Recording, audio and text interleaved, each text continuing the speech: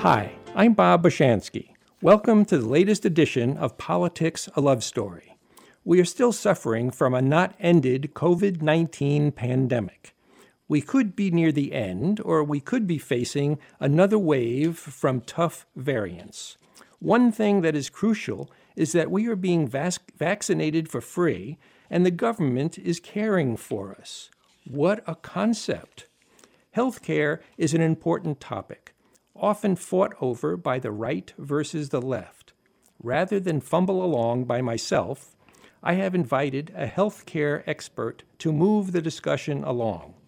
The author of the book, Priced Out, The Economic and Ethical Costs of American Healthcare, by Uwe Reinhardt, who died soon after he finished writing it. We have with us today his partner in life and work, who helped to publish Uwe's book and is a healthcare policy analyst at Princeton University, where Uwe taught for many years. Tsun-Mai Cheng is well known in her own right and was acknowledged by her husband for her contributions to Priced Out. She also wrote the epilogue. I hope that our conversation today helps clear up some confusion that many listeners may have. It gives me great pleasure to welcome Tsun-Mai Cheng to Politics, a Love Story. I'm certainly very pleased to have you here. So, Uwe starts off saying, the manner in which we finance healthcare in this country, in particular, is bewildering and inefficient. It is one of chaos behind a veil of secrecy. Could you please explain what he meant? The American way of financing our healthcare system is very complex and very confusing. Most people think of the American healthcare system as a privately run healthcare system. That is not the case. Roughly one half of what we spend as a nation on healthcare is run through public insurance programs, such as Medicare, Medicaid, the TRICARE for military families, and the VA system. And roughly 34% or so of what we spend is through this private health insurance system. And that is the part that is so very highly complex and confusing to Americans, because we have the private health insurance. They are run or offered to Americans by multiple private insurers, and each enters into these individual contracts with organizations or employers, and the terms and the costs are all different, and they are secret also.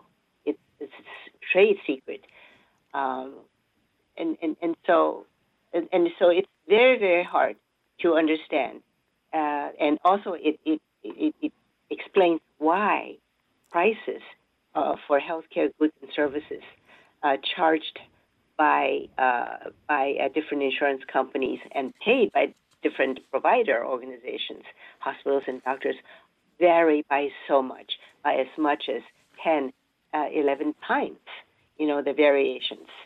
So I think that is what Uwe meant by that the American way of financing our healthcare is a secrecy behind a veil of it's confusion behind a veil of secrecy. One of the things that points out what you just said is in 2008, Uwe, as chair of the New Jersey Commission on Rationalizing Healthcare Resources, asked the CEO of Blue Cross Blue Shield Horizon of New Jersey, the largest health insurer in the state, what his company actually paid for a routine screening colonoscopy, not the list price. The answer was more than 50 distinct prices, sometimes different prices to the same hospital, depending upon the insurance policy of the patient. Well, that goes right to what you just said. Exactly. That was a concrete example of how prices vary. different insurance companies charge different hospitals, different doctors groups, different prices depending on the contract they negotiated and entered into. I just read in another publication. I think it was on in some other publication last night, that price variations, both prices charged and prices paid, vary by up to 11 times between insurers and provider organizations. Well, one of the other things I got out of the book was that many Americans, perhaps most, believe that ours is the best healthcare system in the world, bar none. That belief may rest on the fact that we spend more on healthcare than does any other developed nation. But we don't spend it wisely, do we? No, we don't. I think it is a myth and a fallacy to think that America has the best healthcare system in the world. And I think Americans are gradually beginning to realize that that is, in fact, the case. That is my own sense. Because we now do have begun to look at other healthcare systems, and we do know what goes on in other healthcare systems. We do know more about the health status of people in other countries, and so we know that no, ours is not the best healthcare system in the world. We spend the most, that is for sure. And among many of the other equally or comparable OECD countries, their health spending is, in terms of total national, in terms of total GDP, they spend roughly about 2/3 of what we spend, 66% of what we spend. Now, on a per capita basis, Americans now spend over $1,200. No, $12,000. Yeah, $12,000 per person on healthcare a year, and that is, and other countries spend their per capita health spending is about 55% of that. So you can see that there's a huge difference in what we spend and what other countries, comparable countries, rich nations spend. But look at these other countries. They have more doctors, more nurses, more beds, longer hospital stays. In other words, people there use more healthcare than Americans do. And they have better health outcomes. One way of looking at healthcare outcomes is in how much the avoidable death is reduced through timely medical care. It's called amenable mortality. In all the comparable OECD countries, the reduction in amenable mortality in the last 10, 20 years has been much, much more rapid than the reduction in amenable mortality in the United States. So what this is telling you is that, yes, we spend a ton of money, so much more than every other country, but our amenable mortality reduction is so much slower than all these other countries. And another measure is you look at life expectancy. Of course, we know that you cannot say that life expectancy is determined by how good your healthcare is, but it is one factor. See, in comparable OECD countries, life expectancy is anywhere from 3 to 5 years longer than American life expectancy. In Germany, the Germans live an average of 3 years longer than an average American. A French person lives 4 years longer, and in Switzerland, in Japan, they live more than 5 years longer than your average American. So these are some of the things that tell us that ours is a system with a lot of problems, a lot of waste, that would, like you said, money not well spent. Well, one of the other problems, I believe, that it pushes those bad numbers up for us is the fact that there are still 20 million people that are uncovered by any form of health care. In fact, early in the book, the debate about U.S. healthcare policy in the U.S. is conducted in the jargon of economics and constitutional federal-state relations. But it is not really about economics and the Constitution at all. Instead, at the heart of the debate is a long simmering argument over the following question of distributive social ethics. To what extent should society be made to be their poorer and sick brothers and sisters keepers in health care? I think that was an important point that Uwe was trying to make, isn't it? I am so glad you brought this point up. Yes, this point, it lies at the heart of what he has been writing and speaking about, and which is he calls the elephant in the room in American healthcare, and that is a question of distributive social ethics in this country. Uwe's point was that if you look at all the other countries, again, let's do only OECD, comparable OECD countries, rich, developed. In those countries, there is a consensus of what healthcare should be. And that consensus is social solidarity. It is healthcare as a right. It is a right. And people agree on that.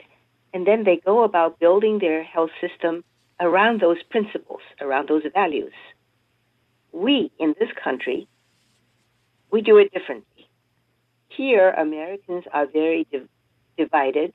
Basically, you can say they're divided into two camps, with the middle camp that's sort of undecided. See, on the one side, you have the conservatives who believe that healthcare is a private consumption good, and that should be, whether one should get health care is an individual responsibility. But on the other side of this spectrum, you have these liberals who believe that health care is a social good. It is a right, and that it should be provided to all Americans on equal terms and based on their healthcare needs and not based on their ability to pay, as the conservative camp believes. Now, between the conservatives and liberal camps is this vast middle pool of Americans who don't have a firm opinion on what healthcare should be. And so because of this lack of a social consensus that our healthcare is the way it is, that it is, it's a multi-tiered system. We have the uninsured, and we will continue to have the uninsured. In fact, I think either the CMS or the CBO came out saying that the abolition of the individual mandate from the Affordable Care Act will, in fact, drive up the number of insured because and the people who choose not to join will tend to be the younger ones and the healthy ones, and therefore the existing health insurance, Obamacare population, will as a group be paying more than higher premiums than they would be if the mandate had remained in place, and that the young and healthy ones are part of that pool, helping to share the cost. And I think one of the other aspects here, now where was I? Okay, so let me give you some numbers that you could then explain more to us about. In 2016, the total national health spending in the U.S. amounted to $3.4 trillion, a claim of 18.1% of U.S. GDP, which was then $18.5 trillion. That claim is projected to reach 20% by 2025. No other nation even comes close to adding that large a share of its GDP to its healthcare sector. And part of that reason is for the number of the things that we were just discussing and that you pointed out before. But the per capita healthcare costs in this country has been rising inexorably over the last half century. How inexorable these cost increases are can be gauged by the ease with which drug companies can raise prices even on long-established brand-name products and generics. This is a big problem here. Yes. We do not have a good cost control mechanism. Now, when I say we, I refer to the private sector, healthcare. We have much better cost control with the public-run system of Medicare, which is a single-payer system, by the way, as is the Medicare, as is the VA system. They're single-payer, so they can control costs. But the private health insurance system, we do not have a good mechanism to control costs. And in recent years, with the hospital mergers, and more of them tend to be mega mergers. So the large healthcare systems become very powerful in certain geographic areas. And once they gain market access, control of that area, then they pretty much dictate prices. And the insurers pretty much have to pay. See? So there has been this long debate by many in this country that, the private sector can control costs better. Let them do it. But data to date does not show that the private sector cannot be relied on to control costs in this country. Well, now, that's not to say that there are no other ways that we can change things. I think the Biden administration has many opportunities to make very meaningful changes to the problems that you just outlined. During George W. Bush's terms, he passed Medicare Part D, and there is one provision in there that prohibited CMS from negotiating drug prices. That in itself is unbelievable and unconscionable in almost any other country in the world. Right. I do very much agree with you. To give you an example, Switzerland, it is 100% private health insurance system, 100%. A bunch of private health insurers provide insurance policies for all of the Swiss. And but then guess how are drug prices determined in Switzerland? I once had an interview with the Swiss health minister, who was minister for 20 years, and he looked at me as if I was nuts. Why would I ask such a dumb question?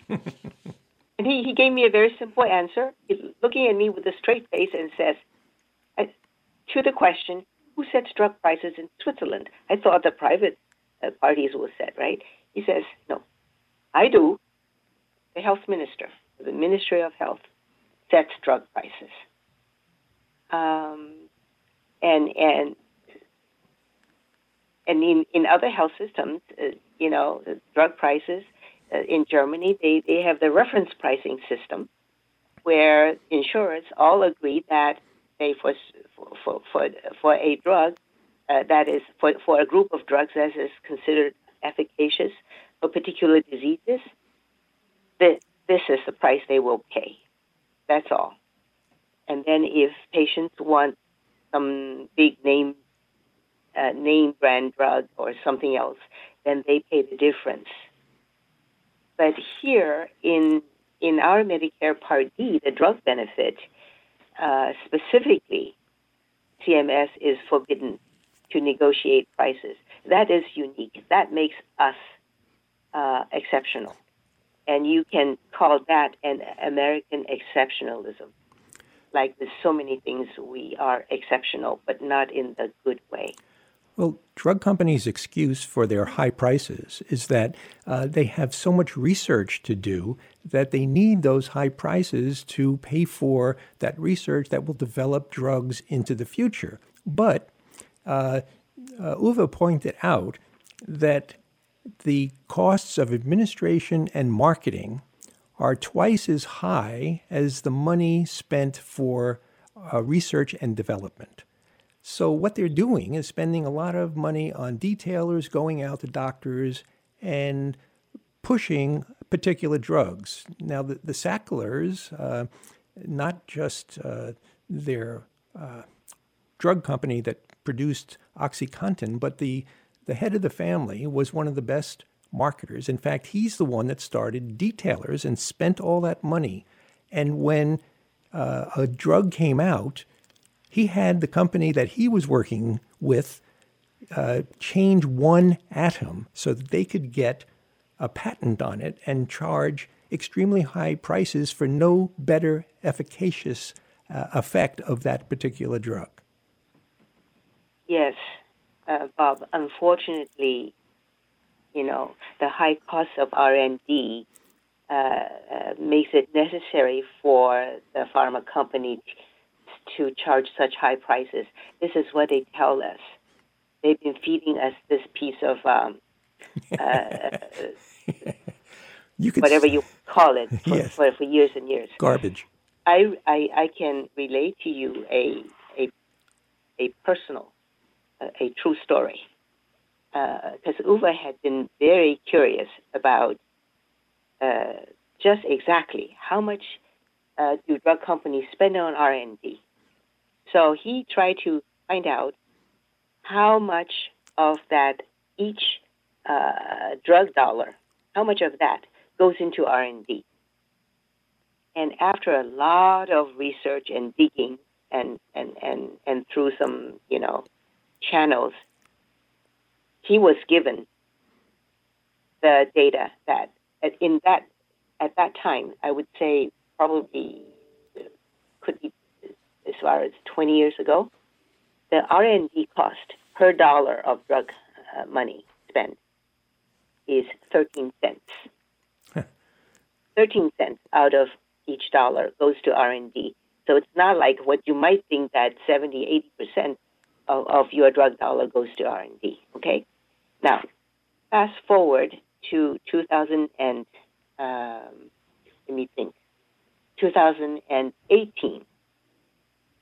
At the Princeton conference, it's a national health policy conference that Uwe and I started in 1993 at the time of the Clinton health reform.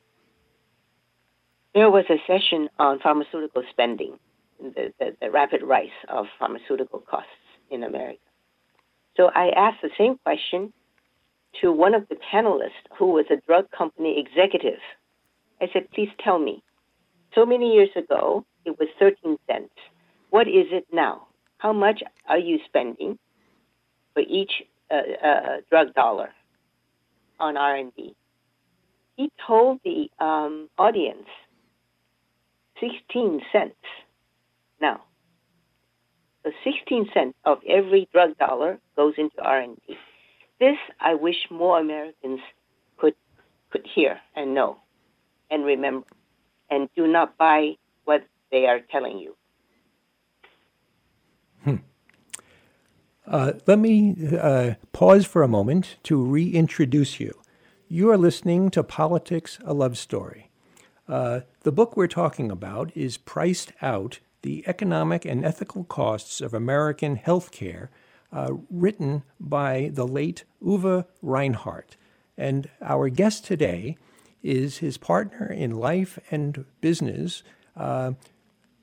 Sun Mei Cheng. who is a healthcare expert in her own right, and she's here talking with us about the book and other things that she has knowledge about. Okay, May, let's go on to the next thing. Fine. What's next? Okay, well, one of the things that's interesting is that between 1990 and 2012, the number of workers in the U.S. healthcare system grew by nearly 75%. Nearly 95% of this growth was in non-doctor workers. The problem with all the non-doctor labor is that most of it is not primarily associated with delivering better patient outcomes or lowering costs. It's more overhead. That is right. That is right. Let me give you a concrete example. I think it's in Uwe's book also. Yes. In which he talked about the billing operations of the Duke University health system. And again, there it took him some doing to dig the numbers out, to get the number. The Duke University health system at that time, let's say 7 to 10 years ago, had 945 beds.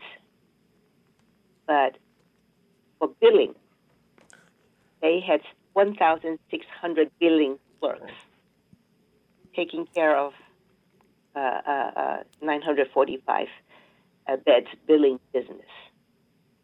And usually, in any kind of hospital and physician group operations, the non-clinical health workers outnumber the clinical health workers. And that is just a fact of life. And because of that, our administrative overhead is heavy and expensive. And that is why we spend so much on administrative costs in our healthcare system. To give you some concrete ideas so you can compare, the average administrative cost for OECD countries is 3%. And for the U.S. comparable rich OECD countries, it hovers between 3 and 5%, like Germany is 5%. In America, on the other hand, our administrative cost is far, far higher. The private health insurance administrative cost, the private health sector, healthcare sector administrative cost is 13%, hovers around 11-13% of total health spending. And then for the government-run systems, the Medicare, the combined Medicare, traditional Medicare, and Medicare Advantage, the administrative cost is 7%. So whether it's private or public sector healthcare administrative cost, both are far higher than the OECD average of 3%. In the book, Uwe refers to those costs as haircuts. And he pointed out that the haircut for administrative costs and profit was as high as 45% pre-Obamacare for smaller insurers selling policies in the non-group market for individually purchased insurance. Under Obamacare, the portion of the premium going to marketing, administration, and profits was contained to 20% from 45% for small insurers and to 15% for large insurers where it had been over 20%, with the profit and the administrative costs combined. So Obamacare has done a lot of good things, not just give more people, millions of people, the ability to get health care, but also lower costs for the overall industry. You're absolutely right. Yes. The number, the before Obamacare, administrative cost for private sector healthcare runs between 25 to 30%. That's a haircut, because whatever money is spent on administration is not spent on healthcare delivery, on improving healthcare, on giving better quality care, or giving more care, more people care. And then for smaller insurance companies, the pop and mom shop insurance companies, that haircut is 45%. It defies imagination. But now you're right, Obamacare did change that. And so the numbers I cited earlier are the Obamacare, are the new administrative costs under Obamacare. You can see they're much, much improved. And what's also interesting is that one would expect that the aging of the population within a country, for example, the retiring of the baby boom generation in the United States, must be a powerful driver of annual increases in total per capita health spending, averaged over all age groups. Is this actually so? Perhaps surprisingly, the answer seems to be no. The estimated effect of aging on spending still remains statistically insignificant. It is a curious and counterintuitive fact, but one that should be noted. I am so glad, again, that you brought this point up. Uwe was absolutely right. In fact, in the book, he went on to say that the so-called aging of the American population, with boomers retiring, contributes 0.5% of the annual increase in health spending in America. Okay, so it's just not true. And besides, we have the youngest population among comparable OECD countries, and all the European comparable OECD countries and Japan are much, much older, the populations there. And so you think that their health spending should be more than ours, right? Yes. But on average, I mentioned earlier, they spend roughly 2/3 of what we spend. And in terms per capita, they spend a little more than half we spend on healthcare. So it's just not the case. And to take a country example, take Japan. Japan has the oldest population on Earth. And today, they have something like, what is it, between 26 and 28% of all Japanese are over age 65. But Japan's health spending is at the lower end of the comparable OECD nations. They spend roughly 11% of their GDP on healthcare, and we're spending more than 18% of GDP. So if population aging is the contributor, is the driver of health spending, then Japan's health spending should be, Japan and the United States should change places, right? That they should be spending what we're spending, and we should be spending what they're spending, given how old their population is and how young our population is. Well, another interesting thing here, the high price of U.S. healthcare. So the prices for virtually any healthcare product or service in the U.S. tend to be at least twice as high as those for comparable products or services in other countries.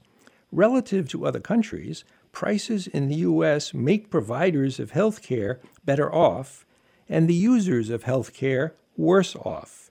It is a matter of income distribution on which economists do not have much to say, but I'm sure Uwe did, right? Uwe was pointing out that those facts, that because we do not have good cost control mechanisms in this country, that the prices of healthcare goods and services are largely determined by the market power of the providers. Like I mentioned earlier, these mega hospital mergers usually lead to large price increases. In fact, there's a very nice, good study by Zach Cooper at Yale. Between 2007 and 2014, hospital mergers, hospital price increases because of mergers explained 45%. They raised their prices by 45%. That's the biggest cost driver. And so that's how things are in this country. We just don't have a good way. The private sector do not have a good way to control costs. The federal Medicare program, they do control costs better because it is a single payer. It sets prices, and not perfectly, but it controls spending growth much more effectively than the private sector. Let me ask you a question. Do you think that if individual people, you and I, if we were incentivized in some way to seek out better pricing for health care, that would make a difference? And I use a personal example for that. There was somebody that I was close to that didn't have health insurance and needed a chest x-ray. And without getting Medi-Cal, which is California's version of Medicaid, they were going to have to pay whatever was being charged. And our local hospital, it was like $3,000. And then with cash, it would have been $2,200.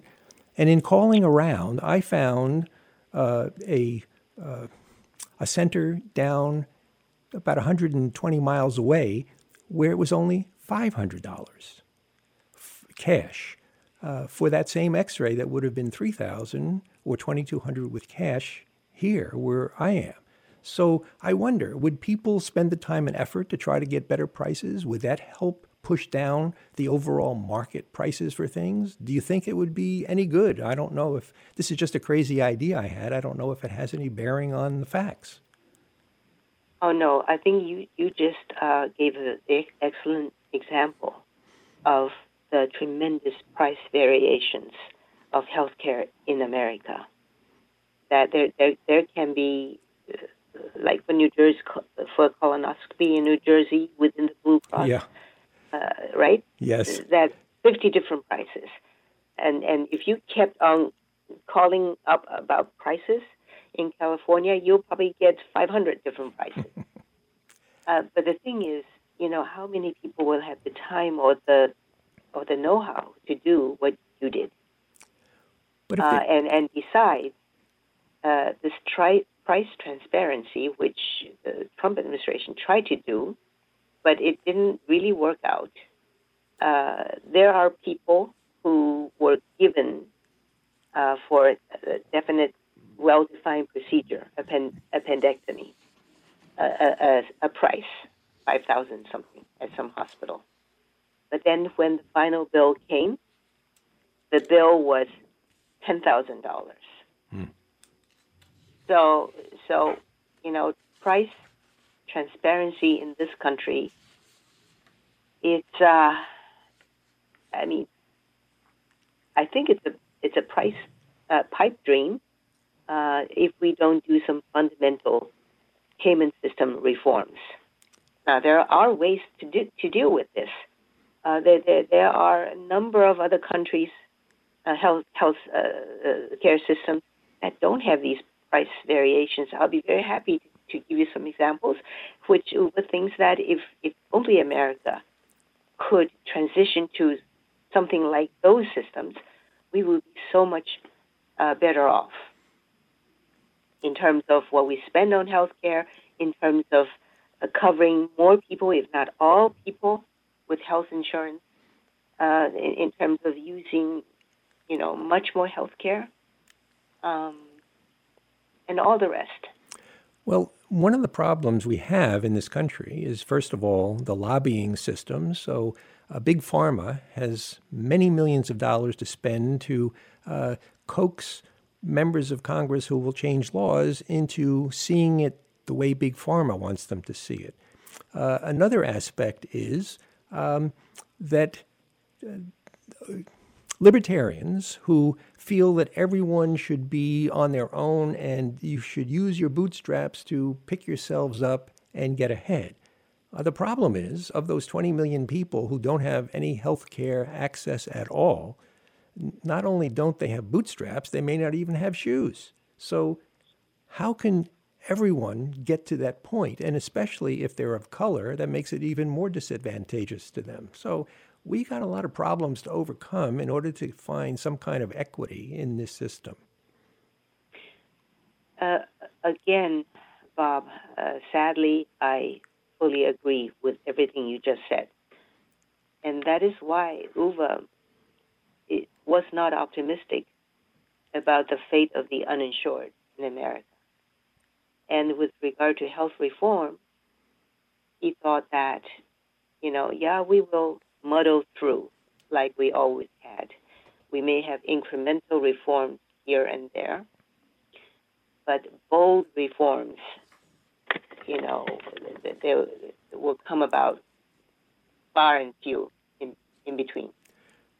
This next passage from the book I thought was fairly interesting, and it gets more to the heart of the matter because I remember in 2010 when there was a resurgence of Republican seats in the House due to the Tea Party type people. And I remember at a town hall meeting when they were talking about various things, one woman stood up and said, "I want you to keep out of my Medicare. I don't want the government doing anything like that." Yeah. Well, who does she think? Yeah. Yeah, I remember that too, yes. Yeah. She did say that, not knowing that Medicare is a government-run system. Right, which brings me to this next point. Who actually pays for health care? Often not appreciated by the public is that roughly half of all U.S. health spending now runs directly through government budgets. Medicare, Medicaid, TRICARE for the military, VA care, and public health. Thus, on the financing side, the U.S. health system long ago ceased to mainly be a private system. And two ironies that Uwe noted in passing. Irony number one, is a single-payer health insurance system un-American? No, it is not. The still widely popular Medicare system for America's elderly and those afflicted with disabilities and renal failure, passed in 1965, is a classic single-payer system run by the federal government of this huge and varied country, with uniform fee schedules and rules applicable everywhere in the land. It's an irony, isn't it? Yes, it is.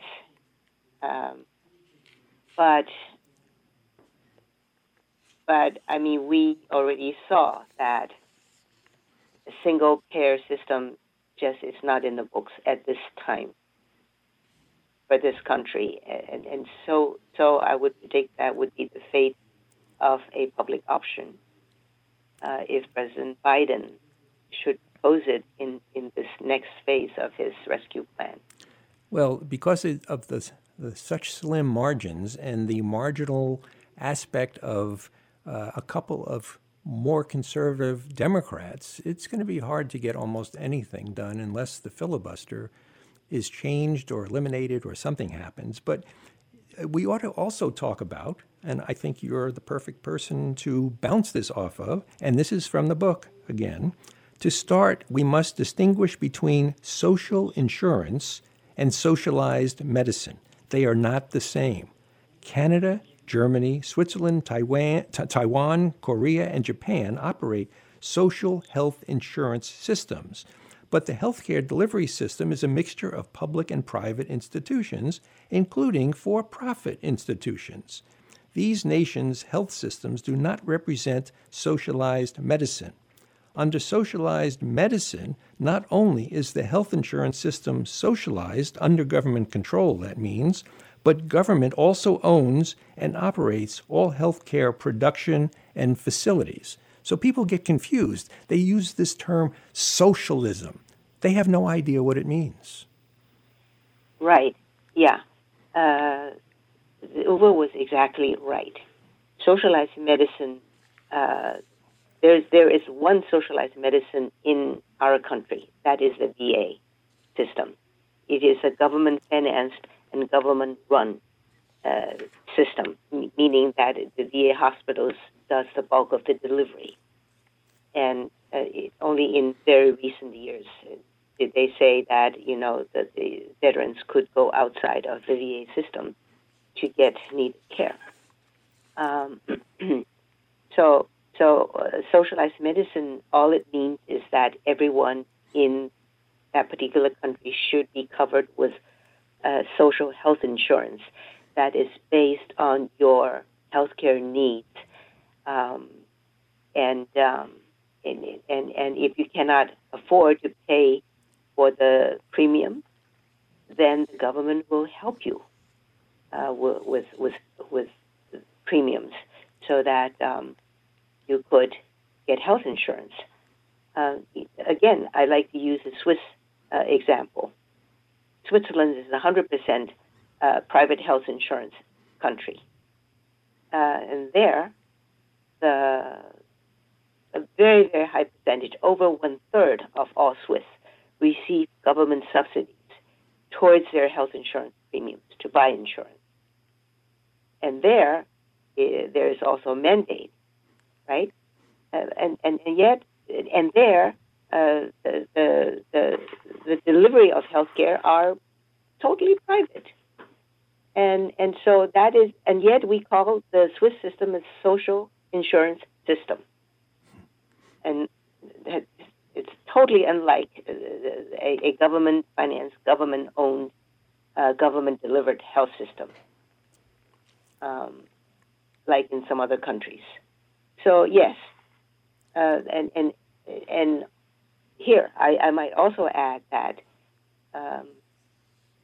single-payer systems are not socialized medicine. I once testified in the Senate about single-payer systems, and I ran into Senator Bill Frist the night before. So I asked Senator Bill, what do Republicans think single-payer systems are? So he said, well, single-payer systems are not socialized medicine, but people mix it up. The single-payer systems, like our Medicare, like Taiwan's national health insurance, which, by the way, Uwe recommended for Taiwan to adopt single-payer system, but he did not recommend for America to adopt a single-payer system. In those systems, the majority of healthcare services are delivered through private delivery systems. Hospitals are mostly private, and doctors are private. Well, there's another interesting aspect here I wanted to bring up. In Canada and virtually all European and Asian developed nations, they have reached decades ago a political consensus to treat healthcare as a social good. And let me expand upon this a bit. So if everyone, or almost everyone in this country, had access to healthcare, we'd have a healthier population. There'd be fewer days of sick leave necessary. There would be fewer people infected by those that have to come to work, otherwise they don't get paid. So there is a social good to being healthy in this country, and I don't think that people pay any attention to that whatsoever. You're right again, Bob. Well, I'm not searching for kudos. I should be interviewing you. No, the social cost, the economic cost of not having health insurance for everyone is enormous. Not people who are uninsured or who are underinsured. They are more sick more of the time, and then eventually their healthcare cost could be much higher, or much higher than if their problems had been taken care of or managed early on. But that is why, you see, our healthcare system is really not healthcare; it's sick care system. I think other people have called it that too. we do so little to improve the population health of our people. We don't do good disease management, and so our outcomes are worse than in many other countries for many of the diseases and chronic conditions. Well, if everyone had access to health care, there would be more preventative health care. We have, I think it was pointed out in the book, 70% of our population is obese. That leads to diabetes and so many other health issues that then cost a lot of money. In fact, let me get to a point that was brought out in the book. In 2014, 90% of the population accounted for only 35% of all healthcare spending. The most expensive 10% of the population accounted for about 2/3 of all health spending, and the most expensive 1% for almost 22% of all health spending. That's an awful lot for so few people. Yeah. Yes, exactly. Especially in our healthcare system where we have no limit on what can be done for a patient. It's whatever the doctors and hospitals think might work for a very sick patient. We do it, and that's why the concentration of that much healthcare spending on so few people. Other countries are very different. They have what's called health technology assessment mechanisms that guide their system. The most famous example is the British, the UK, NICE, National Institute for Healthcare Excellence. They don't say this officially, but everybody knows that they do put a threshold on, in other words, a limit on how much money should be spent to save somebody. And that price is, say, £30,000, which is roughly $50,000. That, treatments, drugs, procedures above that level will have a very hard time getting approved by NICE, which recommends these new drugs and new treatments to the National Health Service. But here we don't have any such mechanism. Here, in fact, the Congress mandates that for Medicare patients, anything under the sun, as long as it is clinically safe, we should cover. We do not ask the question of cost effectiveness. It is forbidden. You mentioned that earlier in our conversation. Well, that was specifically in Medicare Part D for drugs. Yeah, but in general, that is in general with other things too, with medical treatments also. So that is why the high health spending, the high concentration of costs on so limited, so few, so slim a segment of the population. Because in America, really, literally, sky is the limit. I remember seeing a healthcare documentary once where you have this Medicare patient who is diabetic, end-stage renal failure. She was not. She had lost her cognitive capabilities, so she lays there in a hospital bed and is kept on tubes and machines. But her son did not want her to go. So in the end, after nearly 2 years, her medical costs came to $2 million, over $2 million. Now, I mean, in the UK, this simply would not be the case. And their population is just simply also more accepting of the inevitable, of the ultimately inevitable. They also have this notion of the public good, of sharing, a limited pot of resources. But here we don't. Well, and there's a reason for that.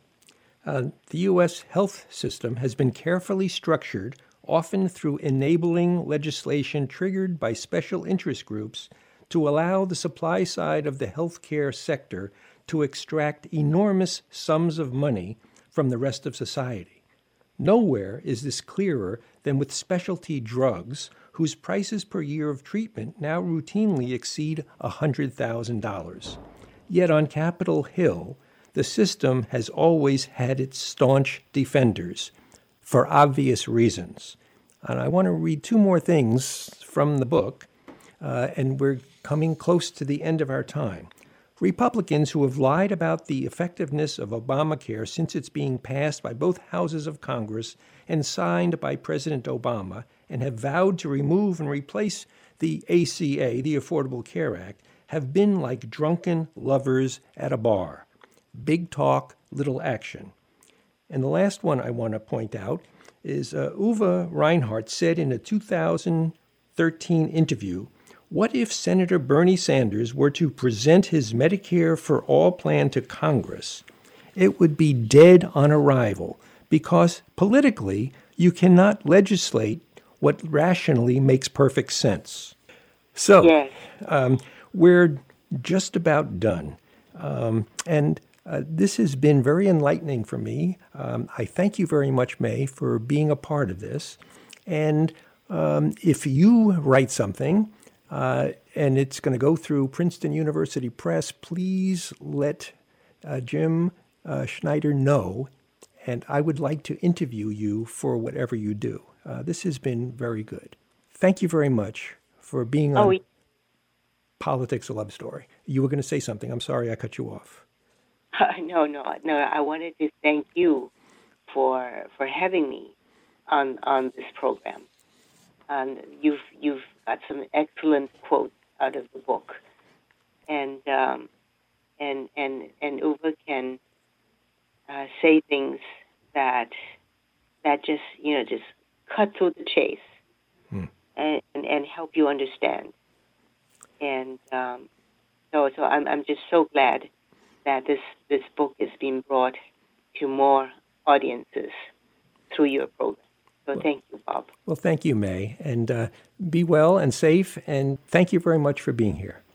If you enjoyed this podcast, you can go to kzyx.org to find more shows and content like this one.